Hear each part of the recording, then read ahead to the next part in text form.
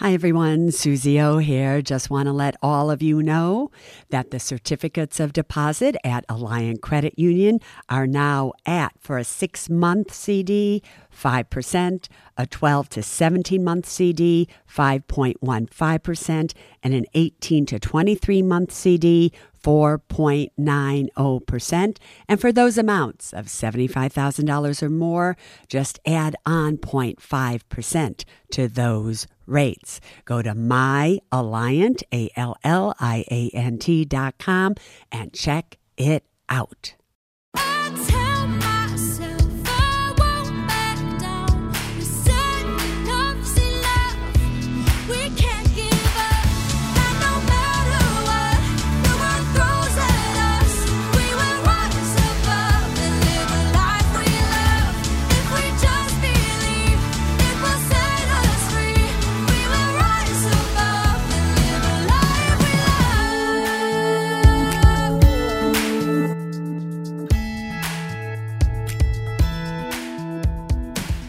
Good morning, Susie. Do you know what today is? I do know what today is. It's September 9th, 2021. I know, and I know that you, KT, want me to say what it is, but you know how I would answer this question? Yes, I know. I would say it's the day after our anniversary. Did you love everything? And everybody, she's still in a great mood. We had a fabulous anniversary. Fabulous day. Okay. But today is the birthday. Want to hear something weird?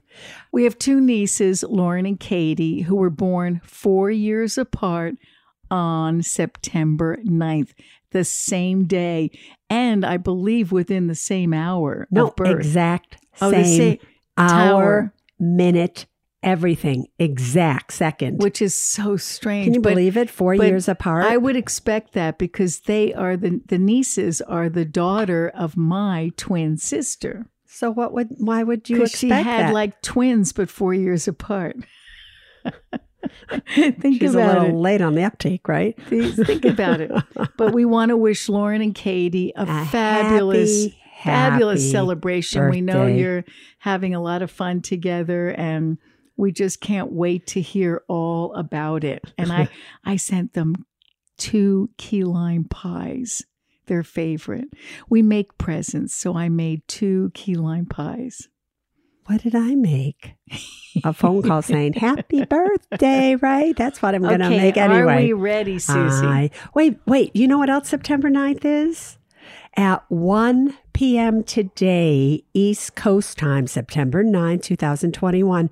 Remember, at 1 o'clock is the long-term care webinar by Phyllis Shelton. You can register for free at Buddy, BuddyINS.com. Buddy Insurance, short for insurance, INS.com. And register there, and there you go. All right. Ready, Susie? I'm ready. First question is from Jill. And it was funny when I read this. It said, I'm pretty talkative, so I'm going to try to keep it short, but will also give you additional info. So I want to tell everyone, Jill wrote, she's very funny. She wrote short version of her situation and the long version. KT absolutely chose the short version, which is still pretty long. So here it goes. My dad and stepmom are terrible with money. I have given them $15,000 throughout the years to try to make sure they don't lose their home and could pay some bills. They have zero money in the bank, no life insurance, and their only asset is their house. It's worth $293,000. And they still owe about $7,000 or $8,000 on it. However, they also owe the IRS over $30,000. That's not good. They never declared bankruptcy, never set up a payment plan, and now the IRS is garnishing part of their Social Security. I'm worried that when they die, all of their debtors will seize whatever the house is worth, and we will have nothing for funeral expenses.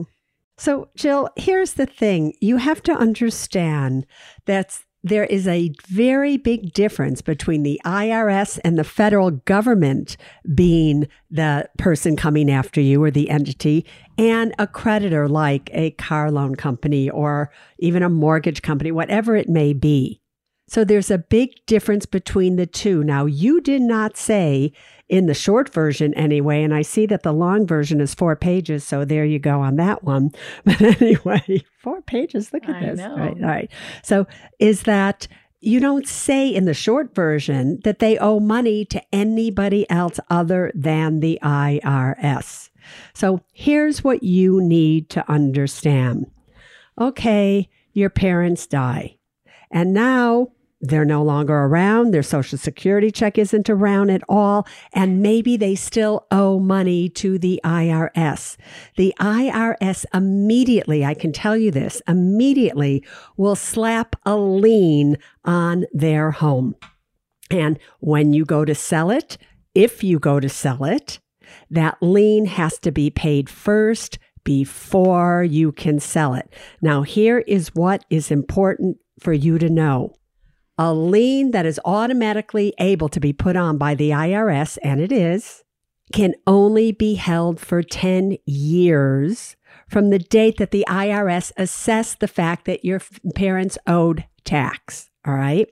So I don't know how long they've been having their Social Security check garnished. Has it been 2 years, 3 years, 4 years? Did it just start?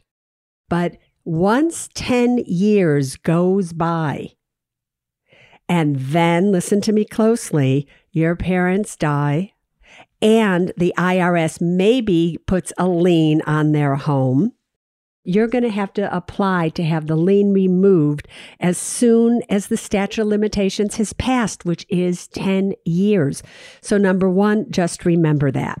For any other debtor, if anybody else is owed money by your parents, to get a lien, to get that money, they have to go to court, they have to sue, and they have to win a judgment where the judge actually says, yes, you can put a lien on the property. Maybe some lenders will go through all that trouble and money will just write it off and say it's over, they're dead. So you just have to see what happens. But either way, stop being so afraid here. You have a home that they're living in that's worth $293,000. Upon their death, there will be some money there, at least to, have them cremated or do whatever you want. But do not be worried that other than the IRS or the federal government, that anybody can just come and slap a lien and take all of the money away. Got that? It's actually very complicated, KT. Okay, I hope that helps you, Jill. Ready, Suze? Yeah. All right. I'm reading an article from NBC about a mutual fund called Infinity Q that has collapsed. I have most of my savings in the Vanguard Wellington Fund. Is it risky to put most savings into one fund? This troubles me because I thought that mutual funds were already diversified. Can you please explain what the average investor can do or what they should know to protect themselves when choosing funds? Good question. What is this person's name? Christine. Christine. It is true. There was, and possibly still will be, a mutual fund by the name of Infinity Q. And they totally collapsed because the stocks and the investments within the portfolio, according to some people, were not being valued correctly. So they came in and they did all kinds of things. And so right now, everything is done. And if you have money in Infinity Q, you cannot get the money out. So it's just a big bummer that happened. However, not unpredictable. If you had looked at the holdings of what Infinity Q was doing and what they held within the mutual fund, you probably would not have invested in it. But so many people, and because people with big money went into that fund, other people were like, well, so-and-so did it, so maybe I should do it. They're returning about 9.5% a year on money, which actually isn't as good as what did go on in the actual stock market, but that's besides the point. And so you have the Vanguard Wellington Fund, which is an incredible mutual fund. Look at the stocks that Wellington owns. And they're everyday names that you have heard, investments that are traded on the New York Stock Exchange and so on and so forth. So you're fine. But Infinity Q was made up of many very unusual and speculative investments. And that's what happened to them. And a lot of people got caught in it because they didn't understand what they were investing in. So yeah, mutual funds can absolutely, totally go down and be in big trouble, but not if they're invested in really great quality stocks. Yeah. Did that explain it, Katie? Yeah. Because this was such a complicated story. Do you know that company? Right, well, the reason I'm so mad at this company. Yeah, you sound really mad. Well, I am, because they're withholding $750,000 of the investors' money to pay their own legal bills. That's So not fair. that means the investors are going to have to pay the legal defense of this company that really did screw them. And so it's just, yeah, so I'm mad at them. Yeah. All right. See, there you go. All right. The next question is from Leslie. Hi, Susie. Thanks for all you do for us. I have a question about purchasing a property that we can also downsize to when it's time. My husband and I are 64 and 62 respectively and are in relatively good health. We have a home worth $300,000 with $80,000 remaining on the mortgage at 2.78%. Our monthly payments with taxes and insurance are about $950. In 10 years, or when one of us passes, we plan to downsize. So they have two businesses they currently run out of the home. The husband teaches music to about 50 students a week, and Leslie publishes books. Together, we gross about $60,000 a year. They gross. They gross about $60,000 a year.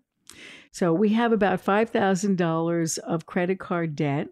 We have about $7,500 in savings and about $100,000 in a traditional IRA, 94% stocks.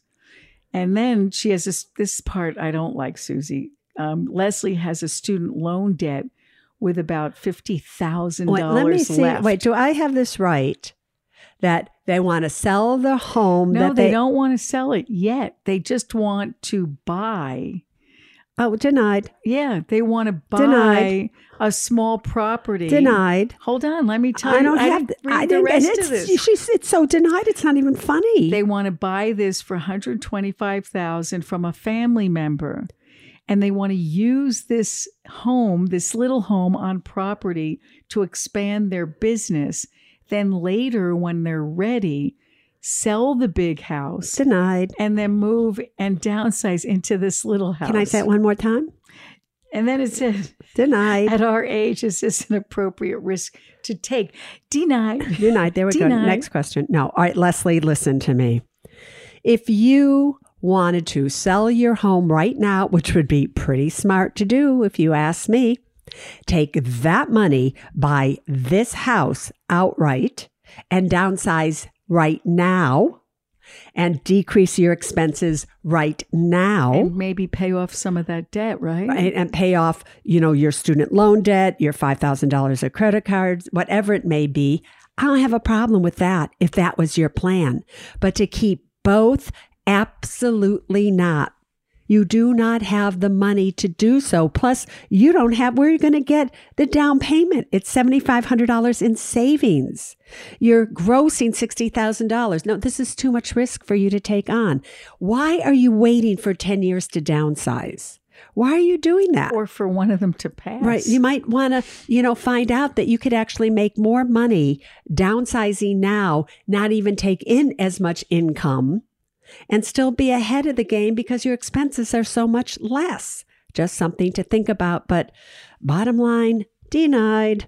All right, next question is from Gina. I love this question, Susie. It says, hi, Susie, KT, and team. Thanks for all. What team? Our team, Robert's our team. Oh, okay. Hi, Robert. Thanks for all the resources you provide to your fans. I'm in my mid-30s and in a 6-year relationship to a man in his early 40s. He works in Hollywood as a backslash. I already know where this is going. Ready? Mm-hmm. He's a writer, actor, director, I producer. so know where this is going. This translates to someone who does not have a guaranteed or stable income. But spends like he does. Go Wait a minute. Good thing he is fun and charming. Now just be patient. Let me finish. So, since we've been together, he's worked part-time at best. Wait, they're not married, are they? No. Oh, thank God. All right, go on. And is continuously in 20 or 80,000 of credit card debt. He consistently spends more than he earns. I told you so. Wait a minute. He's gone on several trips, vacations with the guys in spite of the fact that he's in debt and not pursuing work. Ready for this? We've gone to therapy together after he expressed a lot of anxiety over his financial situation. Yeah, after she was complaining about it. I think that was the actor side of him. But what ends up happening is that he changes for a month or two. Then he feels it's too hard to go back to his old ways. That's the producer side of him. Ready? I deeply strive for stability in my life. What is the question? I'm a good saver, hard worker. She goes on to say, everything she's back. I'm wondering how I get through to him. Wait, I have the answer. And also, am I being unrealistic to think that he will ever change his unhealthy financial habits? Yes, you are. At what point does a woman give up and just accept things as is? Never. Ready? Wait. Here's my advice to Gina. Time to slash the /boyfriend.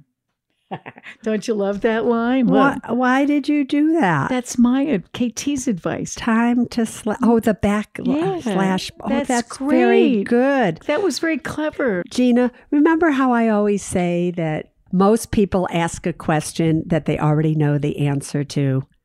KT answered that for you. I'm surprised, actually, it's taken you 6 years to get that. He can't be that much fun and cute and everything like that. You already see it. The writing's on the wall. Leave now. Slash it. Slash it. Seriously, I would so slash it. And you're so young. You're so young. You're in your mid-30s. My goodness. Yeah. Gina. There's a whole lot of out there in the world. Go for it, girlfriend. Next question is from Jasmine. My question is regarding my aging in-laws. They're 82 and 81. They live together on an acre property but have health issues. Everyone in the family takes an active part in taking care of them and making sure that they get to their doctor appointments and that everything else they need is in place. They're comfortable financially with a house that has been paid off and retirement accounts and pension that more than support their everyday needs. The problem is their accounts are all over the place and mostly not giving the optimal return on their money. Aside from opening the Alliant Credit Union accounts, how else can we consolidate their accounts that would still be safe and make them feel secure? Also, Susie, this is a great question. How do you suggest we broach the subject to them about their must-have documents? My mother-in-law made me promise not to put her in a nursing home when the time comes that she could no longer take care of herself. And then this is in all caps, bold, everybody. It says, and I would like to keep that promise to her. What would you suggest we do to prepare for when that time comes? She only has 2 children, my husband and his brother, and they both love their mother very dearly and would share in taking good care of her. This is such a great question. It's so heartfelt because we've all been there. You made a promise. That's a very, very difficult promise to keep unless there is a significant amount of money to make sure that can happen. Let me tell you why. You want your mama to live at home with you, and she wants to live at home with you as well. And now as time goes on, she's needing more and more help. She needs somebody to pick her up and transport her, to feed her, to change her, to do everything. You cannot leave her alone for 1 second. So you need to go to the store, you need to pick something up, you have to take your mother with you, or somebody has to be there. The problem is you can have full-time help, but then what happens if that help doesn't show up that day, which happens more than you have any idea. So what I would suggest is this. They're having health issues. Why not sell the property right here and right now that they live in and move them both to an independent living facility? That's exactly what happened with KT's parents, my mother, where there's a beautiful apartment. They get to live there. They're living their life. They're making new friends. And things happen when you have an elderly parent at home. I know. My parents did it with their parents. I mean, just things went on. We tried to do it really with my mother. Couldn't even happen that way. So here's the key. To go into an independent living facility, you have to show that you can be independent, that you're not ill, you can do all the activities of daily living, that you really can be independent. So now they're going into this place that they're enjoying, that they're independent. And if something does happen, then either help can be brought in within that facility, or many of these places have other levels of care, which also is the assisted level of care, the skilled level of care. But your mother, I was calling her your mother. I get that she's your mother-in-law, but I'm just going to call her your mother. I just like that better, right? So that with, your mother, once she gets used to being in that place, especially with your father, it'll be so much easier on her if your father dies first and easier on him if she dies first. They're already in their home and they don't have to move. So it's not like there's two losses, the losses of their love of their life and the loss of the house that they were living in. So downsize now and look into that. And I'm telling you, it will be so much easier on you. I can't even begin to tell you. Right. And probably happier for them. In the long run. Absolutely. Yeah. They make new friends. Yeah. They have their own community. We would want to go over and we could say, can we come over tonight, Mom? No, I'm busy. Busy doing what? So we have a concert. We have this, we have that. Anyway, okay, there you go. Susie, let me ask you a question. What? If anything happened to me, would you want to go to a really great assisted living facility like some new ones that they're being built? So Can you just do the next question? All right, next question. Don't make me think about that. All right, this one's from... Seriously, KT, I probably would get a boat that had a lot of people to take care of me. If I were at that stage, and I would just say, sail around the world, do something. So I could just stare out and see if I could see you swimming up there somewhere. All right. Next question is from Marlena.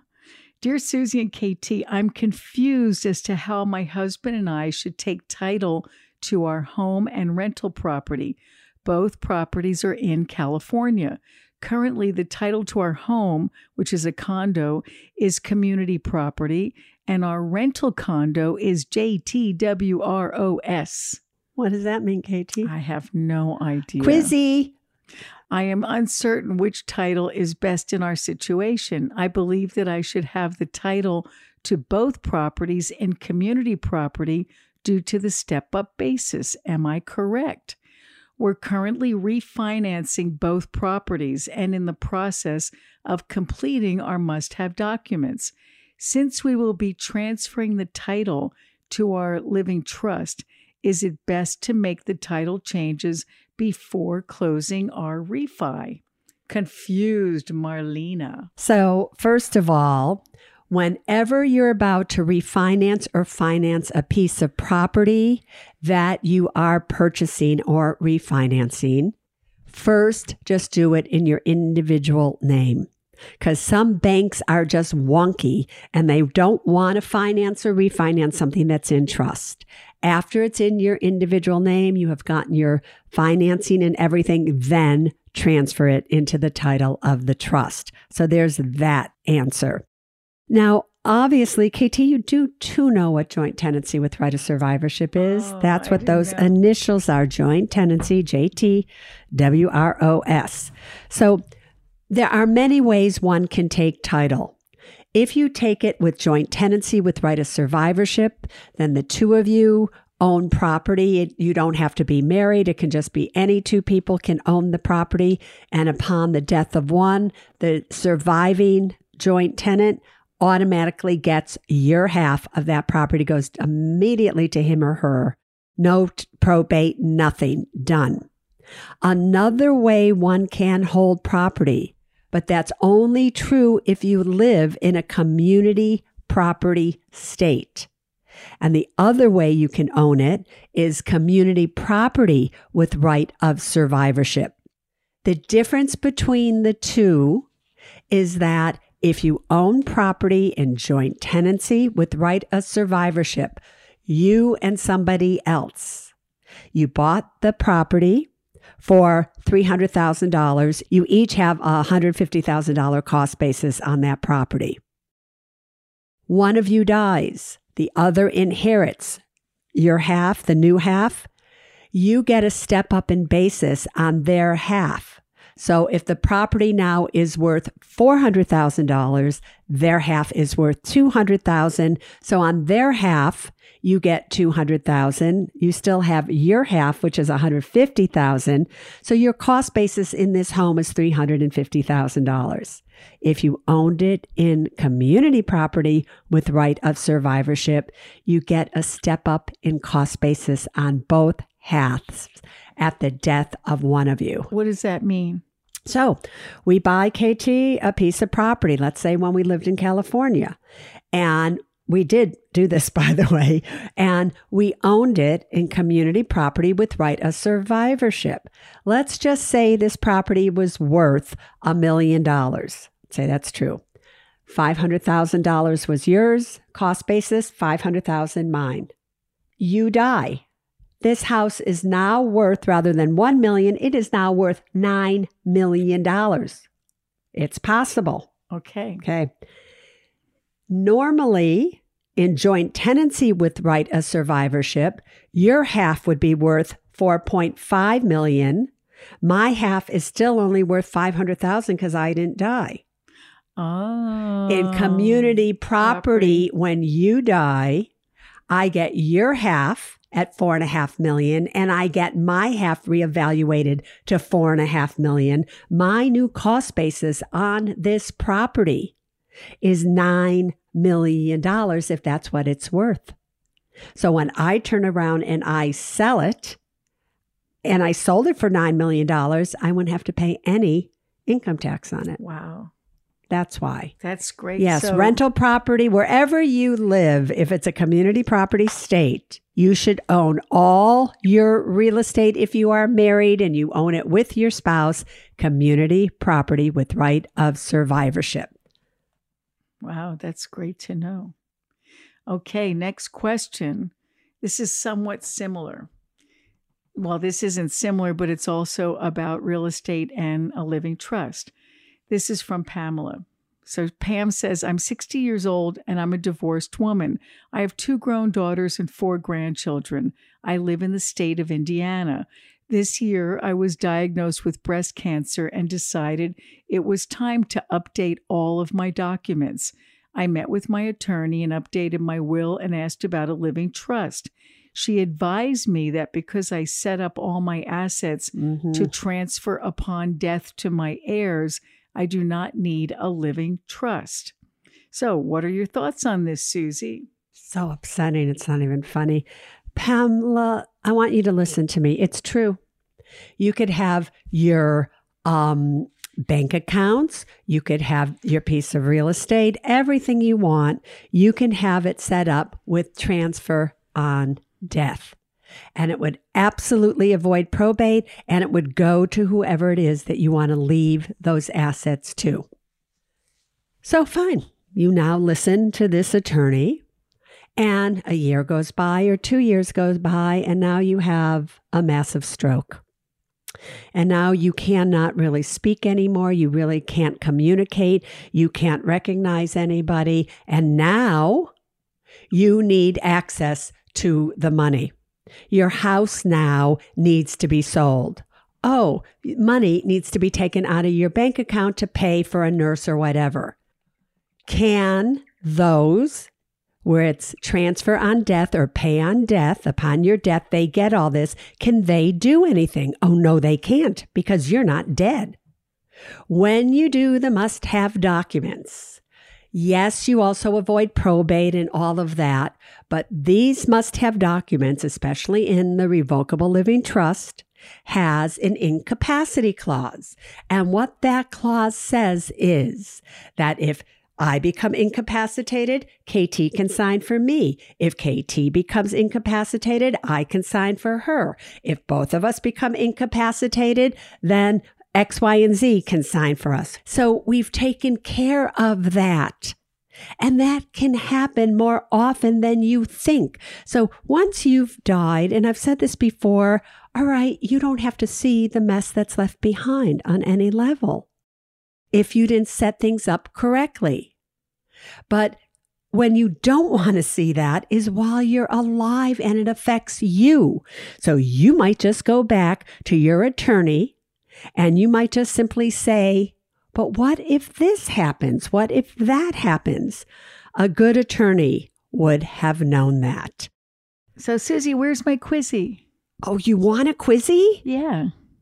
Oh, we don't have enough time. That's why I'm looking at. So She's I'm pointing. Looking. She has a quizzy in her hand, but she won't do it because we're way over time. So until Sunday, tune in. Are you happy that you don't have a quizzy? I'm real happy. You would have gotten this one so right. I can't even tell you.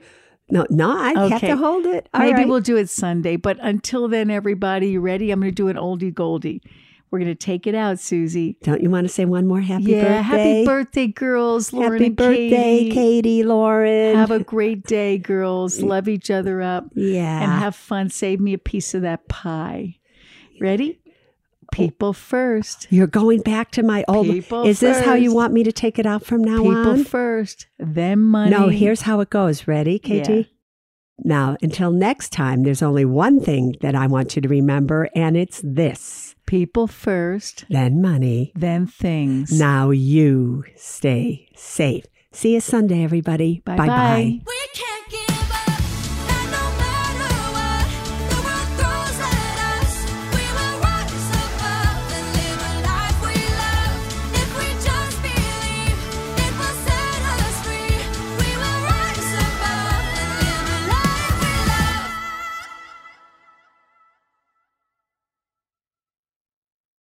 Neither Suze Orman Media nor Suze Orman is acting as a certified financial planner, advisor, a certified financial analyst, an economist, CPA, accountant, or lawyer. Neither Suze Orman Media nor Suze Orman make any recommendations as to any specific securities or investments. All content contained in this podcast is for informational and general purposes only and does not constitute financial accounting or legal advice. You should consult your own tax, legal, and financial advisors regarding your particular situation. Neither Suze Orman Media nor Suze Orman accepts any responsibility for any losses which may arise from accessing or reliance on information in this podcast. And to the fullest extent permitted by law, we exclude all liability for loss, damages, direct or indirect, arising from the use of this information. The must-have documents discussed in this podcast are legal documents created by a lawyer and distributed by Hay House.